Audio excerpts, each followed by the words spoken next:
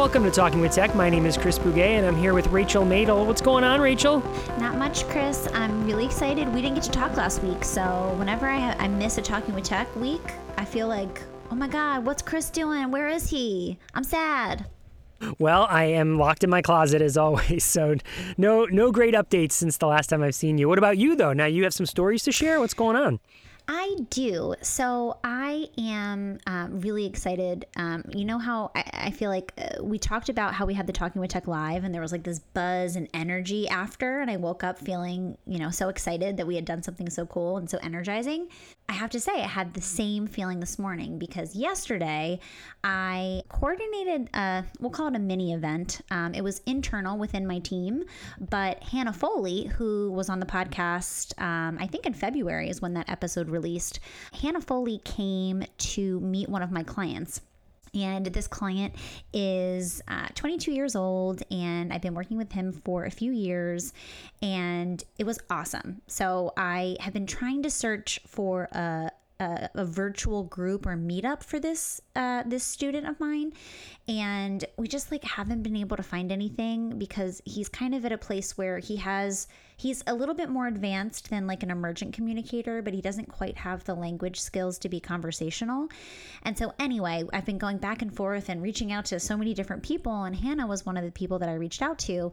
Long story short, we ended up having a little meet and greet yesterday, and oh my gosh, first of all, I love Hannah Foley. She's my bestie, and she definitely came and delivered some really inspirational things.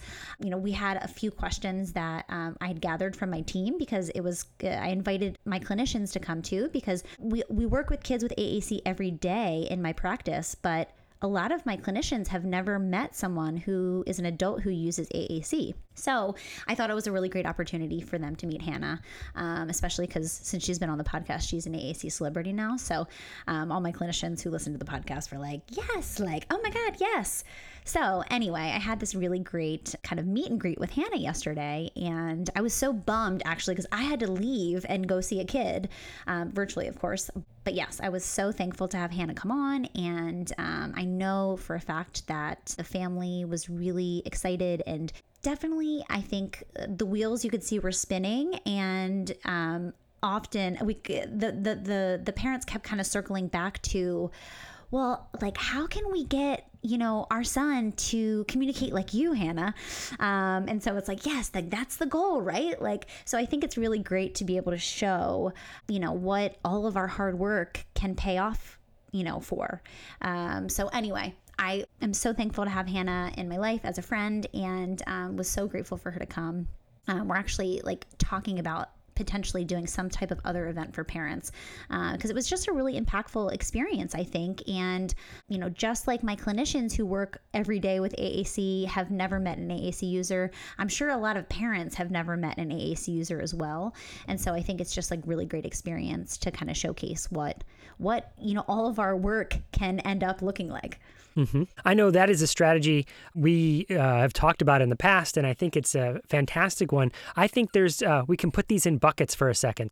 So if the ultimate goal is to get people who have not experienced someone who is a functional user of AAC, who has met that snug goal and can say whatever they want to say, and we want to get more people to meet them and have that as the end goal in mind, then I feel like there's different buckets. So one bucket is what you just did, which is a synchronous Google Meet or Zoom call or whatever, a video conference where you can have this interaction and ask questions, and that can, like you said, get the wheels turning, and it paints a picture for this is where we're headed.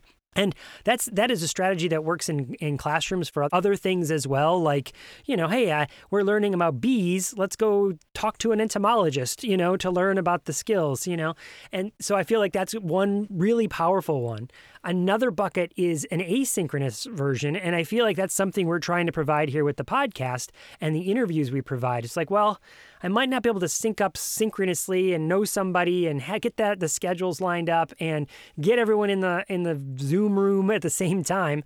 But I can have you watch this YouTube video and I can have you listen to this podcast, and you can do it on your own time. And I feel like that's a second bucket that people, that's another way that we can provide that sort of similar experience. It's not as powerful as being able to ask questions right there in the moment, but it's like a plan B, if you will. Yeah, no, it was really exciting for, I think, everybody involved yesterday, myself included, because, I love connecting with Hannah, of course, but I also just was super excited for everybody to meet her because, like you said, it's just like a really cool experience to be able to see that. And I think everybody left feeling really energized and hopeful. And so it was really cool. So yes, I love that we're able to have the opportunity, Chris, to meet AAC users and to have them come on and to really amplify their voices. So that's something that I love the most about this podcast is that, yes, we talk about AAC and we talk to a lot of clinicians, and we have, researchers and clinicians and parents come on our podcast. But my favorite is the AAC users because I think we can learn a lot from people who actually use AAC.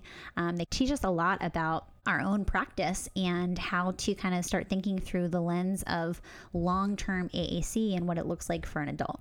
I could not agree more. Now, so speaking of being excited and learning things, tell us about what's going on with this interview. It's going to be a 2-part interview, but it's not you or me doing the interview. It's 2 AAC All-Stars, actually. So we were so lucky to have Erin Sheldon reach out to us, and she's sharing an interview that she did with Karen Erickson. So it's like 2 big names in AAC together. She shared this amazing interview that she did with Karen, and right now there's definitely a buzz about AAC and literacy, and so we're really excited that both Erin and Karen were able to share this interview with us. And we're really excited to air it because there's a lot of really great gems in there. So we're going to be splitting it up. This week, you're going to hear the first part. Next week, you're going to hear the second part. And really excited because we know how important literacy is when we're thinking about AAC, and also how daunted people feel sometimes by, teaching literacy to kids who are complex communicators. So really pumped for this episode. So without further ado, here's Erin Sheldon's interview with Karen Erickson, part 1.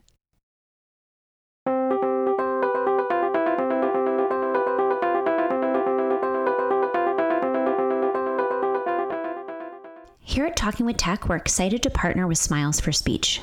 This organization provides children with special needs living in impoverished communities the intervention and resources needed to help children reach their full potential.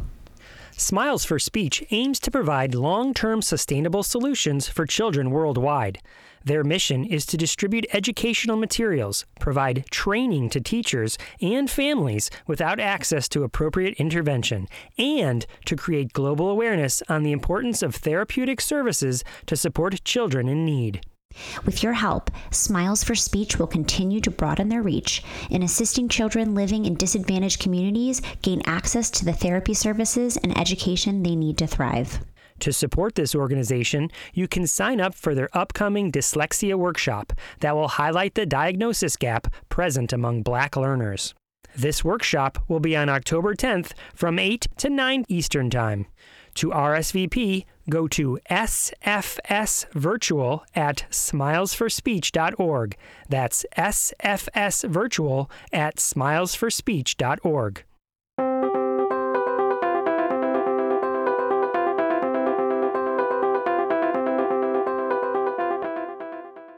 So Karen, thank you so much for taking time out of such an incredibly busy conference to sit down and talk to us. Very happy to do it. I'm wildly excited, especially after attending so many completely packed sessions here at ASHA. I mean, you obviously draw an enormous crowd of speech therapists to come hear you. Yeah, I have to tell you that that's new. That has not always been the case. Okay. I think part of what's happening is that we are starting to see a sea change in people's understandings of why literacy matters for kids with significant disabilities. And I think the other huge difference at ASHA is I do believe that all of the AAC clinicians are starting to recognize that they've been leaving out a large population of kids. That first morning when I had that session, that everything about the title and the description made it very clear that I was going to focus on the group of children who had the most complex multiple disabilities, including blindness and deafblindness and severe intellectual disability. And I could only see the room that I was in, and it filled up, and it was like 300 people. And then when I found out afterwards that there were 3 overflow rooms full, the idea that we could get that many speech language pathologists to self-identify that they needed to come learn and think about this population of children who have not had access to AAC historically. You know, I know that you and I talk often about the problems with this candidacy model and the problems with this lack of access. And so it was just so exciting to have that many people show up. That's not been my history at ASHA. So it really has been a pretty overwhelming response this time that is very exciting to think about the possibility for these kids that we really care about so much. It was overwhelming to me as a parent, watching all these speech therapists so excited about it. I mean, it was just... There were like amens in the first 5 minutes, right? Yeah. It was really overwhelming. It really has been. And I've never in my career, and I've been at this for a long time, I've never had so many people go out of their way to come and say something to me about that particular talk. Yeah, and so it's just... Maybe I've always had this dream that somewhere in my career, all really is going to mean all. And maybe this is the tipping point. Like maybe we're finally there, and now people will stop questioning if it is, but instead start questioning how. And that would be a really exciting place for us all to get to. So I agree. So I feel like you've raised 3 really key points here. So one is literacy and the importance of teaching literacy to all students, and all really meaning all. So I want to dig into that. One is access to AAC, because all really does mean all. And I've already forgotten what my third was, but it was in there, and I'm sure I will remember what it was. It just came up in what you were talking about. So why don't we start with all really means all, because of what I remember of the state of this field only about 10 years ago, which was all meant everyone except. And there was this idea that some kids, the most respectful thing we could do for some kids was to sort of make things look like literacy and look like communication, because that was all that they were capable of. And that was really prevalent especially in the school inclusion field about 10 years ago. So can you speak to that at all? Do you know what I'm referring to? Yeah, I do. And I unfortunately think it's not really gone in the school inclusion field. I think we still have this emphasis on having kids look like they're doing what their peers are doing. So we'll take the kind of rich learning activity that the peer is doing and we'll turn it into a slot filler, error-free worksheet where the child's not really being asked to think about anything. It just looks like they're doing what their peers are doing. And then the gap just keeps getting bigger and bigger and bigger. Most recently in the United States, we've had this emphasis on all students having access to the grade level content. But you know, the actual law says grade level curriculum and grade level standards. And providing access to grade level standards means that you're doing everything you can to help children achieve those standards, which for most of the kids with the most complex needs means we're giving them very different kinds of materials. So if the standard is a standard about understanding the conflict that occurs between 2 characters in a story, I can't have you identify who the characters are in the same text that your peers are reading. What if instead I have a much simplified version of where the conflict is so obvious that I can actually get you thinking about conflict and conflict resolution and how conflicts arise. And that's the place where it becomes rich and where I'm helping you achieve the standard, not helping you in this sort of cursory way interact with the same materials that your peers are interacting with. So we have lots of work that we've done at the Center for Literacy and Disability Studies, where we work with children with very complex multiple disabilities, where they really have spent the first 10 years of their lives learning how to sit up and swallow and be safe, doing those two things at the same time, where they've had so many medical needs that they've been missing huge amounts of school. And so they really are adolescents as they're becoming medically stable and able to be at school on a regular basis. And we finally figured out how to keep them positioned and get their hips from subluxing, like all of those complexities. And so we aren't getting started with literacy instruction until they're 12 and 14 and 15 years old. But we now have a growing list of 25 and 30 and 35-year-olds who are literate adults who interact daily with a wide array of people in their social network, using Facebook and text messages and print as the way they interact with the world. And they're becoming more literate every day, just in the same way that I'm a full professor at a university, and I get more literate every day by reading and writing and interacting with the world. And I think we have to keep in mind that we can teach reading and writing every day to every person, and that we shouldn't be giving up where 10 years ago the textbooks regularly said that if the child isn't reading by the time they get to middle school, we should go into a functional route, whatever that meant. 10 years ago, we regularly had textbooks that said they were how to teach reading to students with severe disabilities. And then the first chapter would be this, or the introduction would be this long exclusion list of all the kids that they didn't mean, right? So it was like severe disability up to a point and then beyond that. But now we know how to do this, and it's not easy, and it's not going to happen in the same time frame. We might be in a stage of emergent literacy for 2 decades, but we do now have these individuals who have significant intellectual disabilities who are reading and writing and living these rich lives. I'll tell you, just yesterday, my friend who's 34 years old, he's sick. And he posted on Facebook, he asked his mom this time because he's so sick, but he's able to post on Facebook when things happen in his life to ask his friends to please pray for him. Right? He's able to write his own Christmas letters every year. He's able to post about the wonderful things that happen in his life and the scary things that happen in his life and maintain those friendships.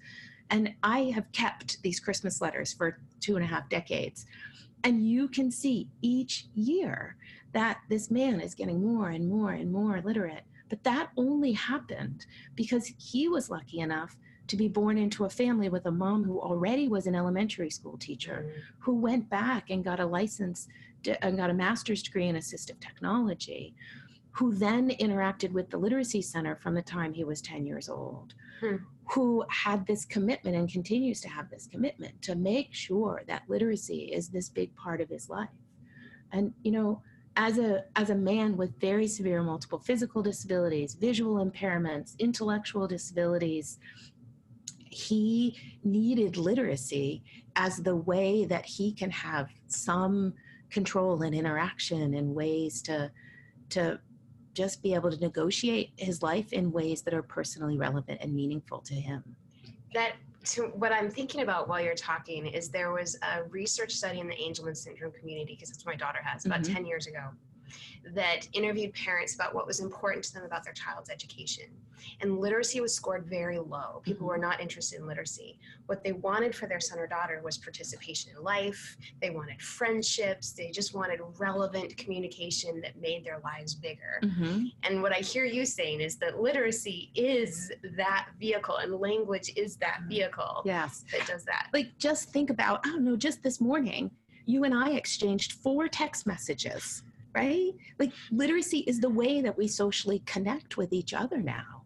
And especially if you're an individual who can't use speech to communicate. And so I can't pick up the phone and call you. Imagine being the difference in being the generation who's my age that was born with complex communication needs, who couldn't use speech effectively to communicate.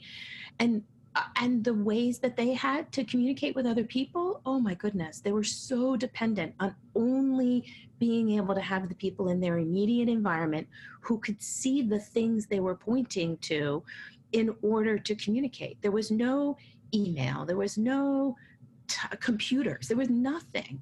And now to think about what's possible, that we can have children from the time they're 2 years old having access to voice output. We can have children by the time they're going to school have access to electronic technology that allows them to talk to people across the room, that as soon as they're able to have some level of literacy, to be able to communicate with the mom who they otherwise, when I was a child, we would walk down to the principal's office and ask, can we call home because we had a problem? That our kids couldn't do that before, but now they can text. And even if your daughter isn't able to spell well enough for you to have a clue what she's saying, if you got a text message from school that said PQFDDD, you'd be at school in a hurry trying to figure out what's going on, that your child figured out how to reach out to you. So literacy is this incredibly important way that we socially connect with each other right now. You know, I have another personal story of a young woman who was the star of many videos 25 years ago because of the success of her social inclusion in school. And in fact, when I was a professor in New Hampshire, she audited the classes that I took as a young adult. And it was a class on inclusive practices. And I had the students get into groups. And it turns out that one of the students who was studying to be a speech language pathologist in my class was this woman's best friend in second grade. And so they had had this friendship when they were very little. But of course, the second grader who's now studying to be a speech language pathologist learns to read and write and makes all this progress. And her peer, who has severe disabilities, in fact, never even developed any symbolic means of communication. Right? And so she had this beautiful context-dependent relationship with these peers. Her family, like the risk that they took and the trust that they placed in their daughter's friends. She went on vacation with her high school friends without an adult supervisor. Like, here you go, take my kid and take our keys to the van and go. And they would haul her up to the top of the water park slides. And I mean, you watch these videos and it was everything every parent dreams for their child. Mm-hmm. And then they graduated from high school. Right. And I got to be friends with this woman when all of her friends went away. And she couldn't read and write well enough to maintain any kind of a social relationship with them from a distance. They would try to call, but it was a one-way conversation because she didn't have a way in that decontextualized. They couldn't see her face. They couldn't read her gestures. They couldn't have the kinds of interactions. And so I know she continued to be so important to them. But she had this incredibly rich life until everybody graduated. And then she had to start all over again in a world where no longer did she have daily access to the same people whose whole life was around establishing social relationships and learning, right? That's what school is about. But as we leave school, those opportunities become fewer and fewer. So we have to teach the skills to be able to establish and maintain social relationships with people who aren't sitting next to you. Mm-hmm. And that requires literacy today. Right. We've got to be figuring that out. So in the context of inclusion, with this girl you just described, mm-hmm. you could be describing my daughter. Uh-huh. And when she was 7 and in second grade, I have videos of her at the top of the fair fun house with only other 7-year-olds helping her go up there so she could go down a 3-foot slide. A 3-story slide. 3-story slide. Yeah. And then they came down first and left her. And I was like, you left her? And they're like, no, she wanted us to go first. She wanted to see us. She's coming, don't worry. Uh-huh. And she came down. So that was very much, so that story really resonates. And I would say even by 3rd or 4th grade, though, the other kids in her regular classroom could tell there was no expectation that she was learning what they were learning. Mm-hmm. And what I think what sent me to graduate school was seeing that if we don't assume that every child in this inclusive classroom is potentially literate and it is our job to teach them literacy, then we actually communicate to all of the kids in the class that this is just our friend who visits and all the rest of us are doing the work of learning. And I feel like that's such a common thing I see with kids with inclusive placements, is because we haven't figured out how to teach them, we actually communicate to all of the kids that they're not even here to learn. And we end up with this very charitable concept of what inclusion is all about. Yeah, I think that's interesting. And I think going back to what we were talking about before, I think this notion of participation, this value on making it look like what everybody else is doing, you know, by the time you're 9 years old, you can look over and see the work that the kid's doing next to you and think, what are they asking you to do? Like it doesn't matter what you do. It's gonna, like, what are you doing? Right? And I think we're not fooling anybody. And I think most of all, we're not fooling that child with severe disabilities. Right. And then we wonder why people get frustrated. Well, they're not motivated by anything. Well, what are you giving them interesting to engage with over time? Right. And I think that your daughter's peers and the peers of the woman who became my friend, is that they know that things are harder. They get that it's harder for her to get up to the top of that slide. They get that they need to all provide a model of what it looks like to come down before she's going to be able to organize her body to come down. Like, they get all of that. We don't have to teach them any of that. They live that every day. And so I think similarly they would get that, oh, she's learning how to read. And so that's why she has these materials that actually don't look a lot like ours, because of course she needs something that's going to look a little different. But when I look at it, I can actually figure out what it is that she's being asked to do and learn here. When I look at that no-fail kind of slot filler activity stuff, any 9-year-old, any 6-year-old in the world looks at it and thinks, what am I supposed to do here? Right? Like, it doesn't make sense to me. Right. And we can get our kids with more severe needs to play along with that for a while, but then they catch on too. Right. Like, well, I'm just gonna like slap at the page here because it doesn't matter what I do. Right. So I think that kids tolerate kids who learn in different ways and at different paces.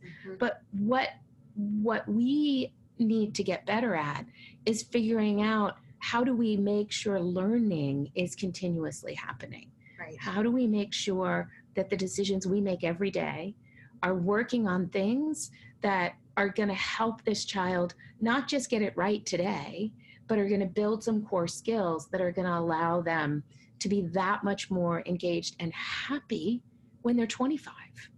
Right? Like, that's the place where it becomes hard. Right? We can help 10-year-olds be happy. Right? We know what to do.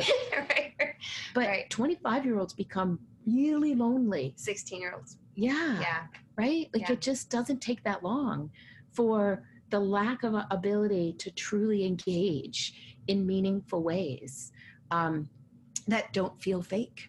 Right? So this is making me think about the conversations we have in the parent community about presuming competence.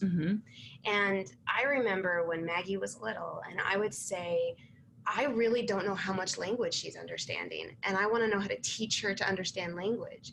And people would say, oh no, you have to presume competence. Just presume she's understanding everything.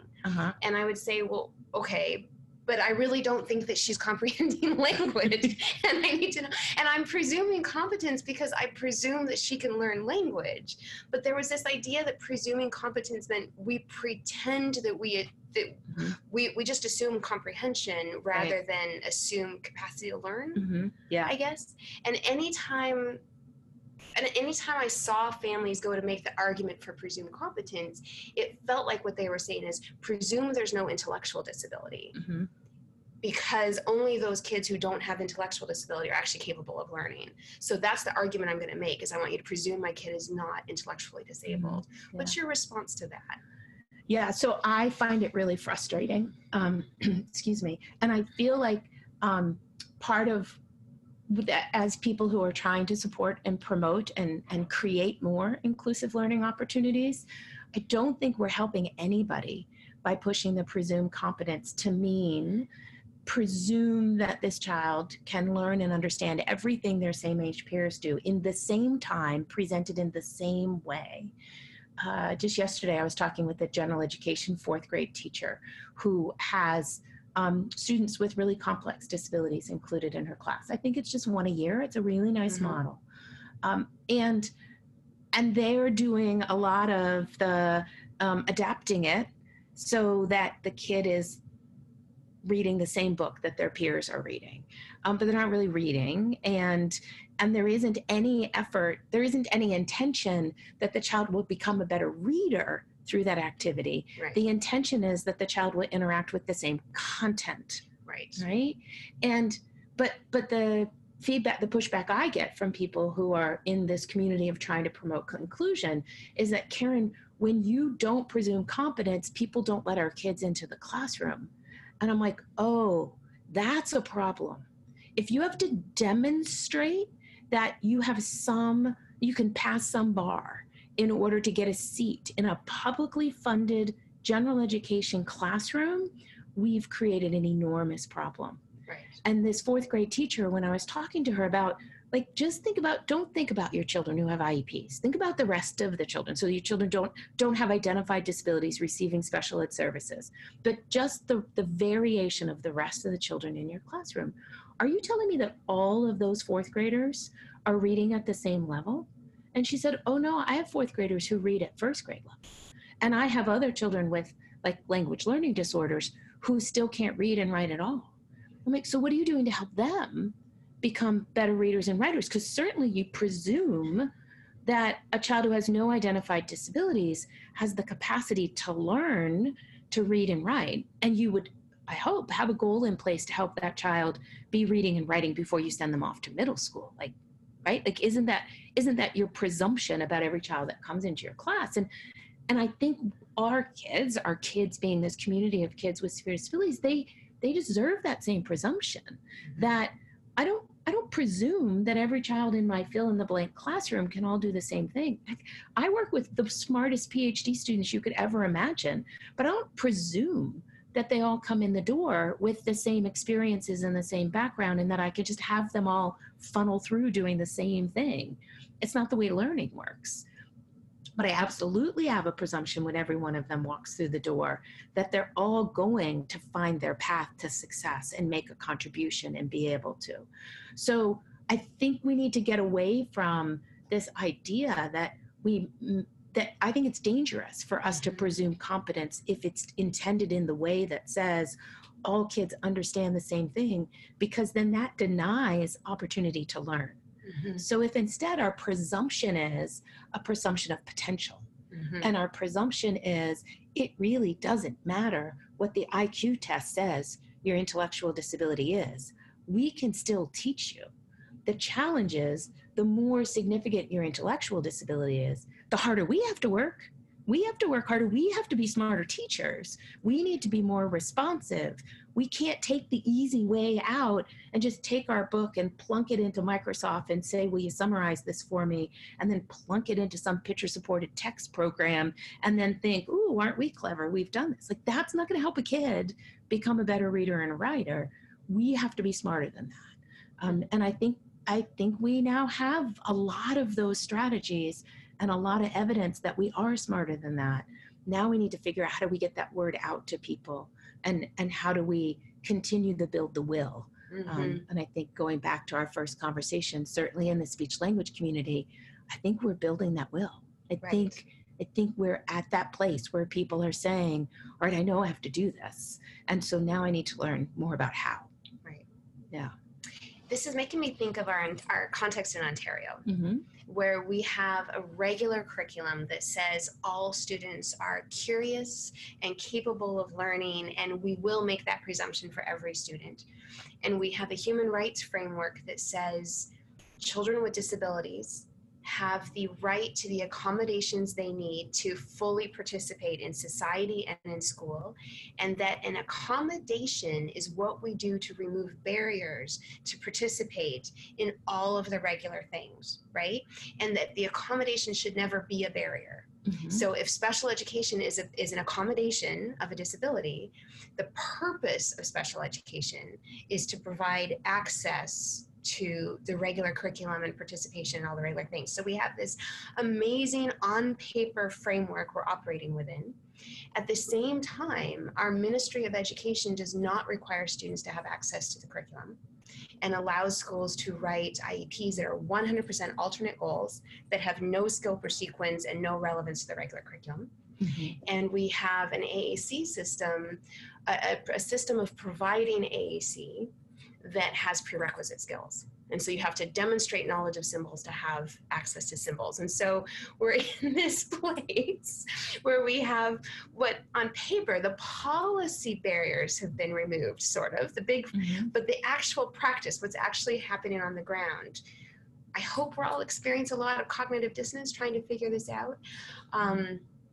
I know that's a lot, I just piled on you, but what is your response to that? Or what's the thinking that we should be having in Ontario in order to actually make that human rights framework and that presumption that all children are curious and capable of learning?